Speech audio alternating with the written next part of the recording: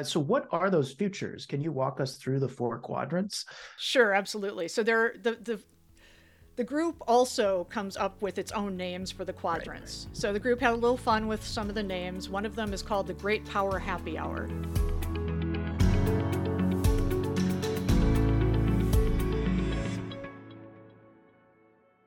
Well, hello, everyone. I am Karis Templeman. I'm a research fellow here at the Hoover Institution. And it's my pleasure to be speaking today with my collaborator on Hoover's new report entitled Silicon Triangle, the United States, Taiwan, China, and Global Semiconductor Security.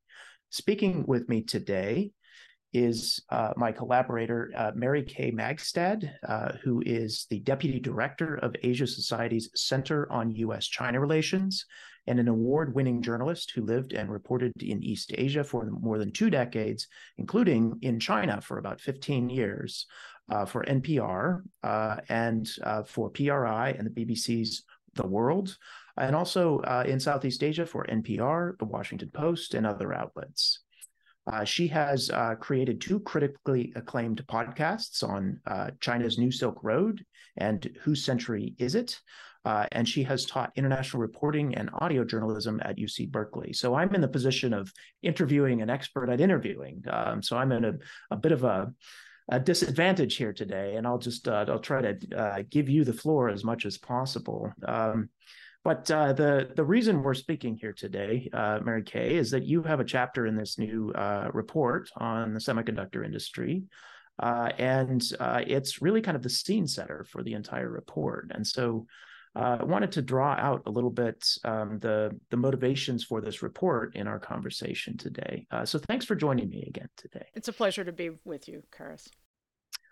So to set this up, I thought I'd lead with the idea that China wants to be, according to Xi Jinping, the leader of China, wants to be the technological superpower in the future. So China wants to win the race to dominate the future. And this comes from Xi Jinping, party documents, statements from their own foreign policy experts and others. And the question that poses for us is, what would the world look like if China actually succeeded in that goal? And second, what if we don't like how that world looks? Should the United States and our like-minded partners and allies do about that? And so within that question, the report that we're going to talk about today focuses specifically on the topic of semiconductor chips.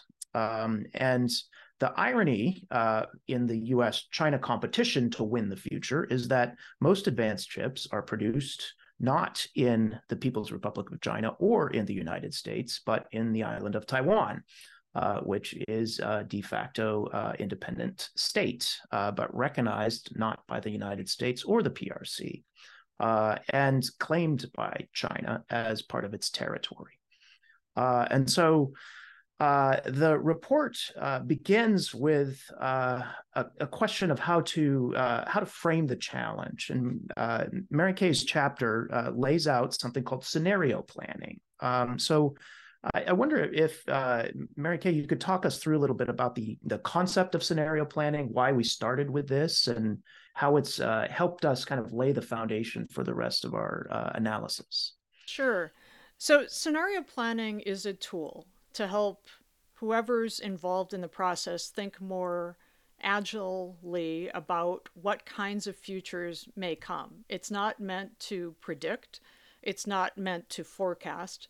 It's qualitatively different from either of those approaches. So, what happens is that the group that is involved with whatever the big question is comes together and works together to think about, okay, what are the driving forces that could shape the future? What do we see that could matter to what matters to us? In this particular case, the group that came together included very senior, very knowledgeable specialists in security, in the semiconductor industry, in China, in economics, and more. And so different people were coming with different perspectives about what was going to matter the most. They came up with more than 200 driving forces and narrowed it down to 2. And those 2 were, and this is connected to 3 main questions, I should say first. So the 3 questions were, what should the United States do in the near term to reduce current vulnerabilities to semiconductor supply chain disruptions? And what should the US do over time to create more durable access to the types of semiconductors needed when they're needed? That's number one. Number two is, how can this be done in a way that lets Taiwan and its semiconductor industry continue to thrive and for Taiwan to continue to be self-governing? And then the third one is, how can the United States and its allies guard against any new vulnerabilities that might come as China develops its own semiconductor industry and other technological capabilities? And also, how can the United States and its allies, as a team working together, be ahead of the curve in creating and leading in new critical technologies? So, with those questions in mind, the group brainstormed. And the two driving forces they decided to focus on were, will the global economy become more integrated or more hived up into blocks? And will the United States continue to lead in technology in general and semiconductors in particular? Or will China take the lead? In scenario planning, what you do is once you have those two driving forces that you're going to focus on, you basically create 4 quadrants. And you walk out in all 4 of those directions. So, in each one, there is a pairing of 2 variables. And those create very different futures. What you do when you walk out isn't to say, oh, I like this one, let's make this happen. These are all plausible futures. Any one of these might happen. Some combination of them might happen. We might move from one future into another and then back again. So you need to be prepared for any of those things to happen. It's just a way of helping the group think about all of these plausible futures and then say, okay, so what can we do that would keep us open to the best possible future we want, to help us take advantage of opportunities as they come, to be proactive in creating those opportunities for ourselves? And how can we also guard against risks? And how do we know when we're moving into a particular kind of future where we need to take that kind of action? Okay, great. So what are those futures? Can you walk us through the 4 quadrants? Sure, absolutely. So the group also comes up with its own names for the quadrants. Right. So the group had a little fun with some of the names. One of them is called the Great Power Happy Hour. That's where the United States and its partners lead. There's an integrated global economy. It's a peaceful world. Western liberal rules dominate. The West keeps its lead in technologies, including semiconductors. And that happens partly because there's a greater investment and focus on STEM education and research and development, especially but not only on semiconductors. The US and its partners in this scenario have a robust semiconductor supply chain and an assured supply of semiconductors. Global sentiment about China has turned more negative in this scenario. US and allied defense spending remains significant. And the West has been able to create better protections against espionage and intellectual property theft. There's the second somewhat peaceful scenario is the China dream, where China leads, but there's not turbulence, there's not war. China leads in technologies, including in semiconductors. It leads in the global economy. It leads in setting international rules and standards for technologies and other things. And it potentially also leads as a positive example for other emerging economies. And this scenario might come to pass because the US and its allies have failed to outcompete China, economically or in terms of values. Partly because the US internal divisions and strife in this scenario are out of sync with the values that it purports to uphold. In this scenario, Taiwan has voluntarily become part of the People's Republic of China, perhaps out of pragmatism. It's accepted the incentives that China has offered while also recognizing it doesn't have much choice. And this scenario is particularly salient as we're speaking, because as we're speaking, China's Navy has carried out its biggest ever deep water military exercises around Taiwan. The Defense Ministry says at least 35 Chinese military planes flew around the island. The Shandong aircraft carrier came within 60 nautical miles of Taiwan's coastline. And at the same time, this comes at a time when China's Communist Party Central Committee has just issued a proposed plan to turn parts of Fujian province, specifically Pingtan Island, about 68 nautical miles from the southern province, Chinese province of Fujian's capital, into a, which is called Fuzhou, into a demonstration zone for integrated development with Taiwan, with more free movement of people, goods, and financial flows. So it's kind of this. There are incentives being offered, but there are definitely there's a stick that's being waved as well at the same time. And so in the scenario that the group talked about, the China Dream, perhaps Taiwan has gone through some number of these sorts of carrot and stick exercises and decides the world's going in a particular way. Let's do what makes the most sense for us in this scenario. There are also two fairly turbulent futures. Hmm. One of them was called Cold War 2.0. In this one, there are trade blocks rather than an open, integrated global economy. And perhaps the trade blocks divide more open and closed societies, democratic versus authoritarian states. There's still some trade across blocks, but it's more difficult and more expensive.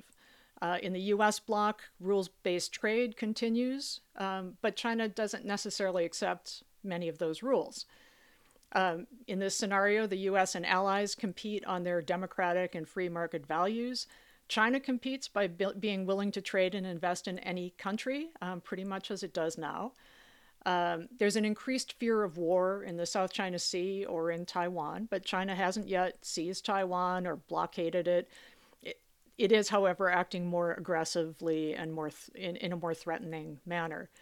The United States and its allies, in response to that, and also because it's in their own interests, strengthen their direct relationships in the region, including and especially with Southeast Asian countries and with ASEAN, the Association of Southeast Asian Nations. And in the last scenario, the downward spiral, China believes the East is rising and the West is declining, and that is borne out here. But there's significant friction. China has outcompeted the United States and its allies. It's created a new network of global trade and power with China at the center. And whether it calls that the Global Development Initiative or the Belt and Road Initiative, it's the same kind of thing. China has offered loans and investments and is the predominant trading partner for most countries in the world. The United States and its partners have not really responded in a way that's attractive or compelling for those countries. There have been missteps ranging from internal political polarization in the U.S. and xenophobia and the erosion of U.S. democracy and rule of law, all of these weakening American soft power. And there just haven't been effective responses to China. China, meanwhile, has gotten where it is by being more consistent, reliable, and pragmatic, by offering what it calls a win-win. And even if specific countries or many countries don't necessarily always think that the wins are being divided equally, they at least think it's the best deal they can get. So in this particular scenario, the U.S. and its partners are at least partially decoupling from China, and they're urging non-aligned countries to choose sides, but few do. So you've mapped out four very different scenarios for how the future could look. A couple of those are, as an American, they look really bad. And as someone who cares about Taiwan, they look pretty bad too. If I were sitting in Zhongnanhai in Beijing, I might like those scenarios. But I want to ask two questions here. The first is about what are the kind of black swans, or in the Chinese parlance, the gray rhinos, the things that we have no idea about right now, or we're not paying close attention to, that could really kind of change the tide of the direction that would move us into a different quadrant from the one we're in now. Well, the thing about black swans and gray rhinos is you don't know what they are until they happen. Right. And as you know, many of the biggest shifts in China happened when no one saw them coming. And it's not that the signs weren't there earlier, it's just that maybe people weren't paying as much attention to those particular signs or to connecting the dots in a particular way. Because there was sort of a confirmation bias. Like, we think we're going into this future, and therefore let's look for signs that that's what's happening. And I think it's always important, as a journalist, as an analyst, as a policymaker, to just be aware, to check your own assumptions about what might happen, what might not happen. But obviously, I mean, just to throw one out, if Xi Jinping had a heart attack tomorrow and wasn't around anymore, it may change the course of Chinese policy. There certainly had been before Xi Jinping came into office in 2012 for the party, 2013 for the government, a belief that China was moving in a different direction. It was still going to be an authoritarian state, but more open to the world, more looking. I mean, basically, it was going to be something like the China that's in the China Dream, that was able to attract via its own soft power, which China still does to some extent, but certainly not as much as it used to do. Partly because of the wolf warrior diplomacy, the sort of more aggressive way of being in the world, the sort of assumption of China is now one of the two top global powers and it can throw its weight around. And a number of countries have voted with their feet by saying, well, I mean, so to speak, not that a country can walk anywhere, but saying, okay, well, we would like to have other options. We're not saying absolutely no to you, but we want to be able to multi-align so that we're not so dependent on you. So were Xi Jinping not to be the top leader in China anymore with so much power concentrated in his own hands, there might be a rethinking of, did this work for us? What could we do to strengthen our position in the world in ways that matter to us in the long term? Are there certain things that we're doing that maybe we could forego, where we're being particularly aggressive right now? Right. That's a possibility. Okay, so that's the China issue. China is perhaps the most inscrutable of the pieces in this puzzle that we're looking at. The U.S. is in some ways much more transparent, but also more complicated in some ways than the Chinese leadership model. And so, are there things in the United States you see that could significantly affect which of these quadrants we end up in the future? You mentioned a couple, but I want to kind of draw you out on this question a little more. If the United States became an authoritarian state, that would change the equation. Very much, and that's right. not. There's not a 0% chance of that. There's a non-0% chance of that. So I think most Americans hope that doesn't happen, but there are political winds that could blow in that direction. There's at least a minor chance. What else could happen? I mean, certainly on the more positive side, a greater investment in education, STEM research, or STEM education and research and development could make a positive difference. The CHIPS Act is already making a positive difference, but that's a first step.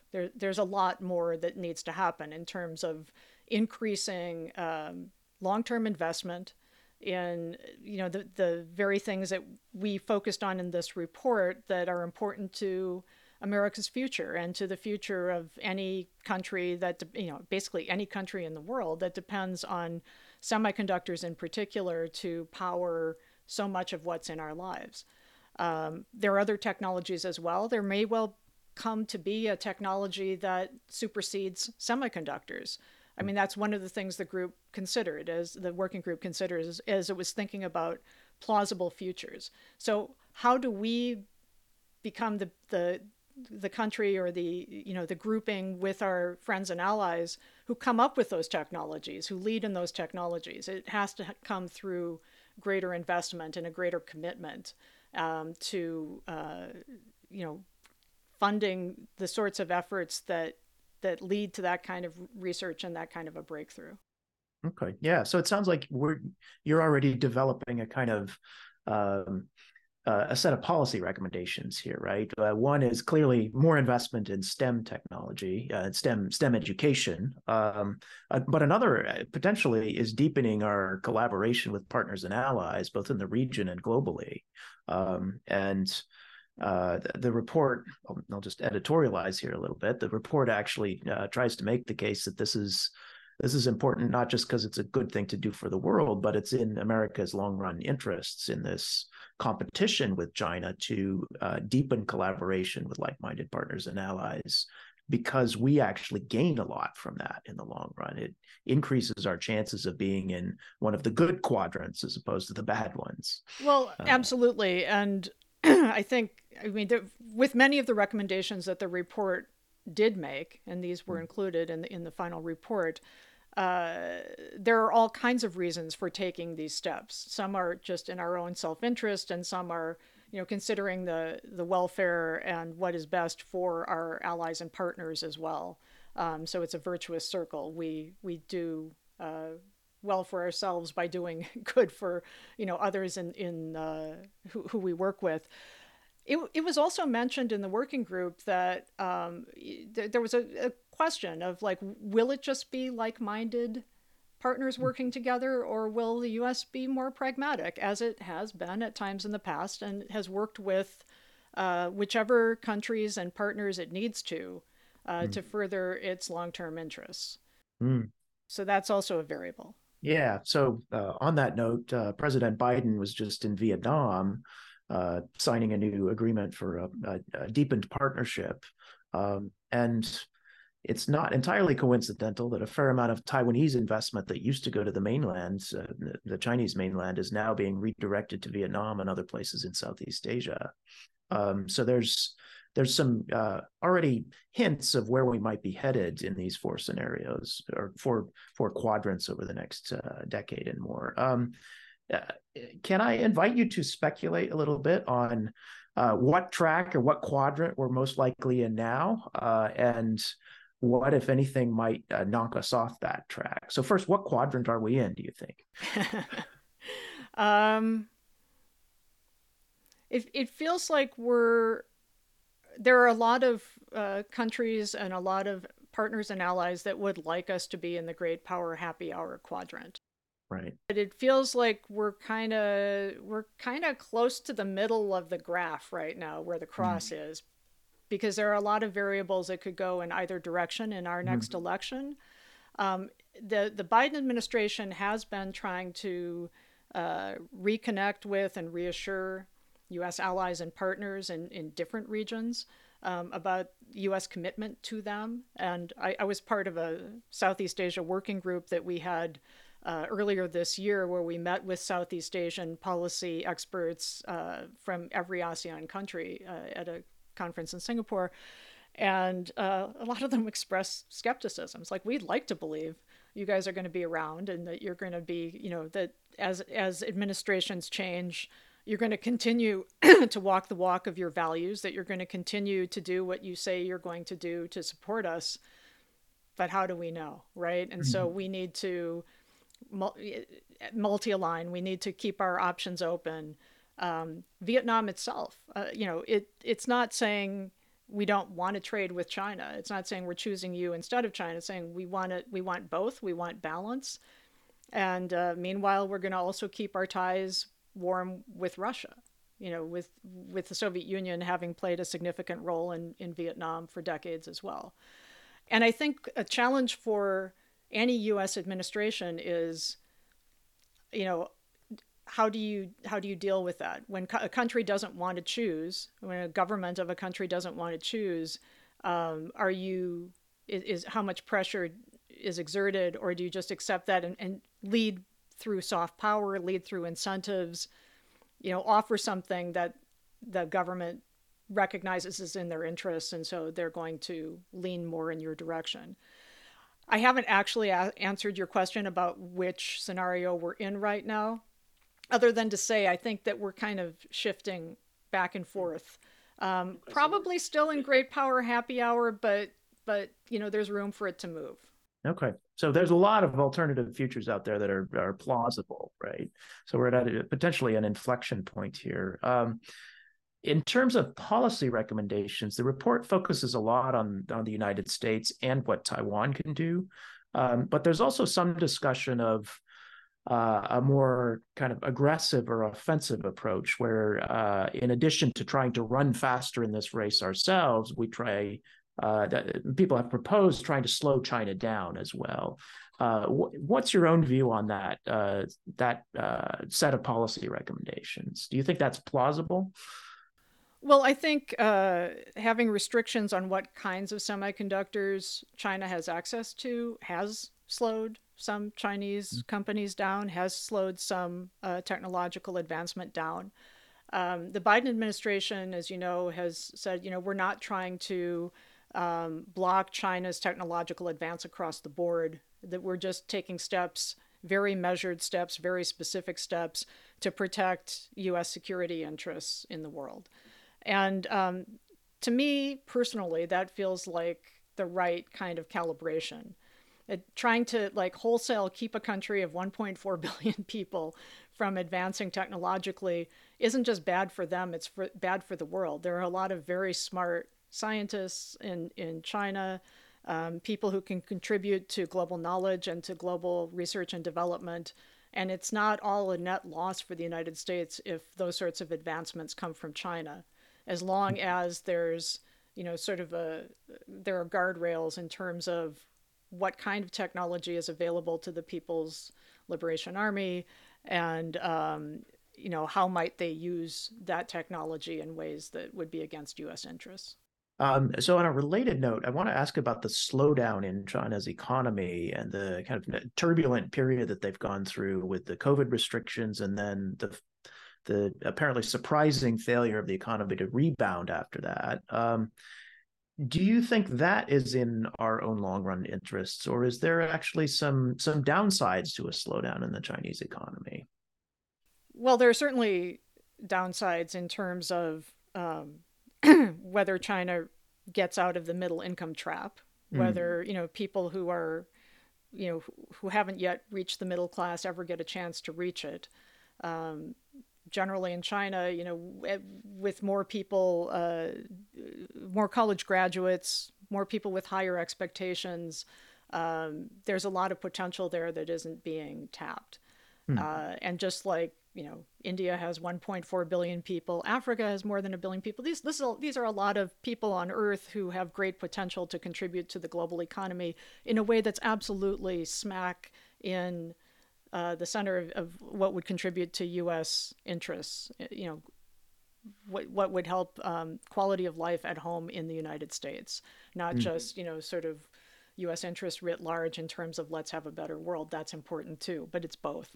Um, since I started reporting in China in the mid 90s, there has been this story that has been told about how, if China ever hits the skids economically, look for it to act against Taiwan. It'll be a wag the dog kind of thing. Well, here we are many years later, and that hasn't happened. However, there are more aggressive steps being taken to try to coerce Taiwan.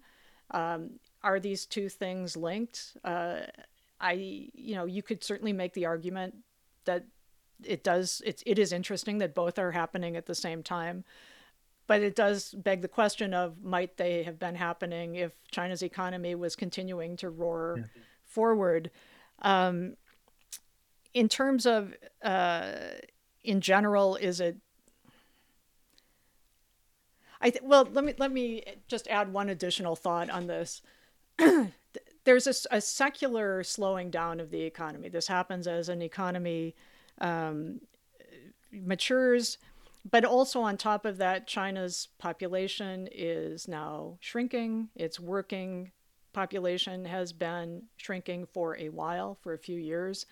Um, and that presents all kinds of challenges at home, along with the raised expectations that many Chinese in the middle class, Chinese college graduates had about what their lives would be like, what opportunities there would be as they came into the workforce. And so there's a lot for the Communist Party to deal with at home right now. That could mean that there's less appetite from the Chinese government to get into a war that it can't be sure it's going to win. And, trying to, for instance, invade an island that's far enough away that you would need a significant amount of support, military support over time. And you would be doing this at a time when the U.S. and its allies in the region, there's a pretty good chance that there would be a response. There would be an economic response that would hurt your economy even more. there would be a soft power hit in the world. I don't know of too many places that would, or too many governments that would think, great, you invaded Taiwan, even though almost no, what are there? Something like a dozen-ish countries in the world that recognize Taiwan still, 14 or something. 13. 13. Yeah.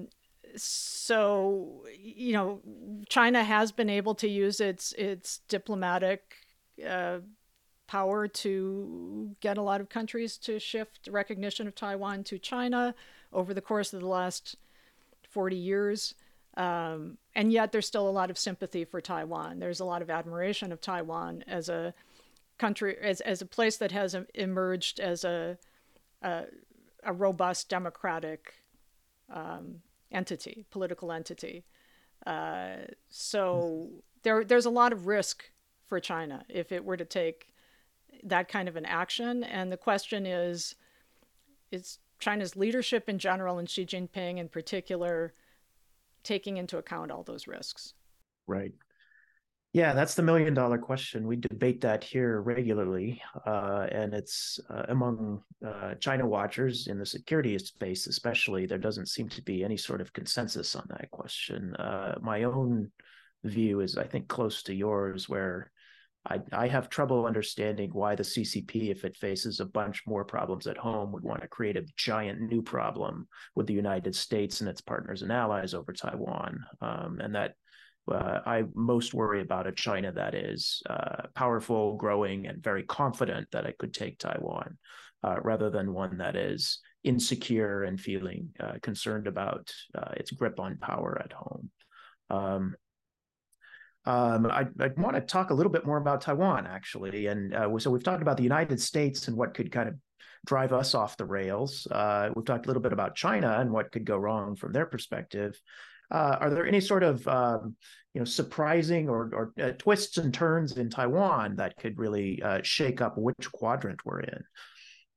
Well, a particular kind of Kuomintang candidate becoming president could lead to Taiwan deciding earlier than it would otherwise need to that the pragmatic step would be to just figure out a way to start to figure out a way to start integrating with China beyond what's already happened.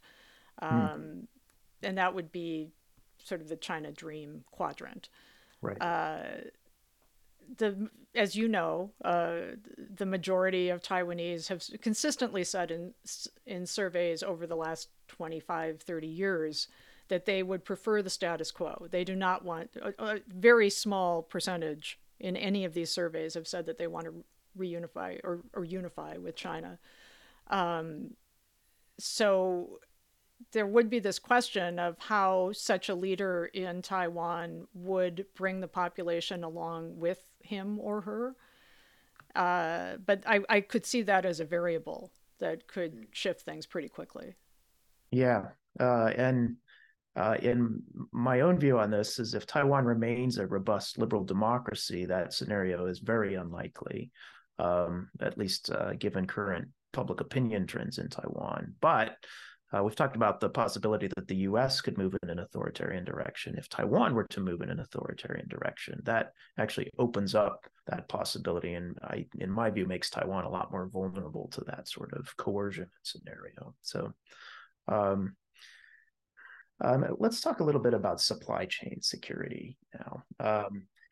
The emergence over COVID of supply chain shortages in the chip sector actually kind of drove home for a lot of Americans how reliant we are on overseas supply chains for critical materials.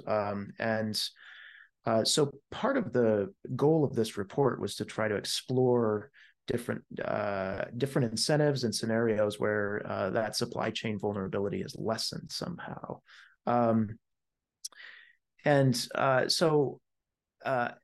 In your view, how do you think the United States should go about trying to improve our supply chain security?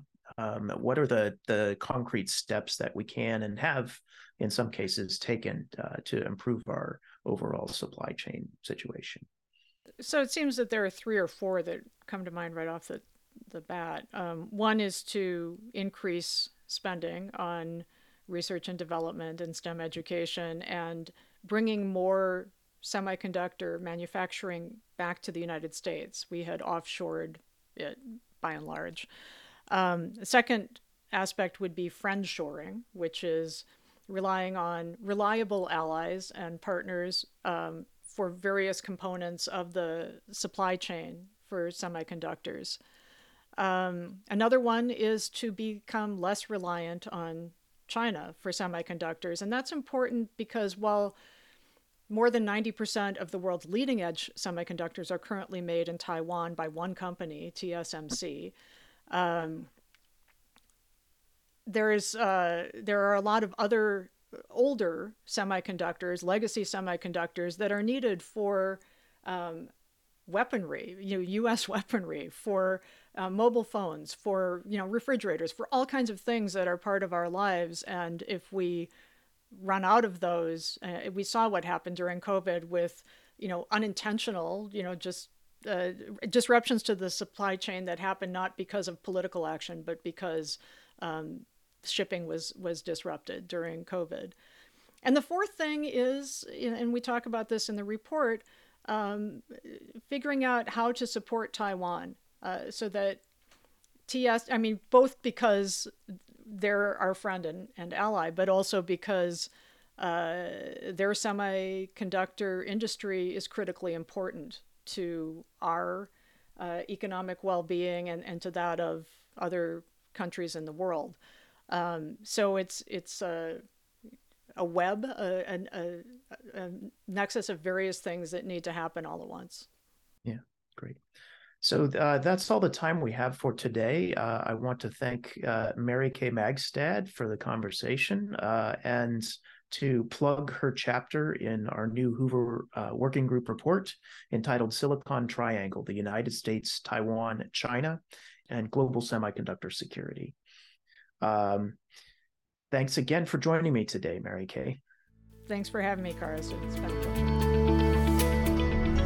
I'm Karis Templeman. Silicon Triangle is a special podcast series of matters of policy and politics.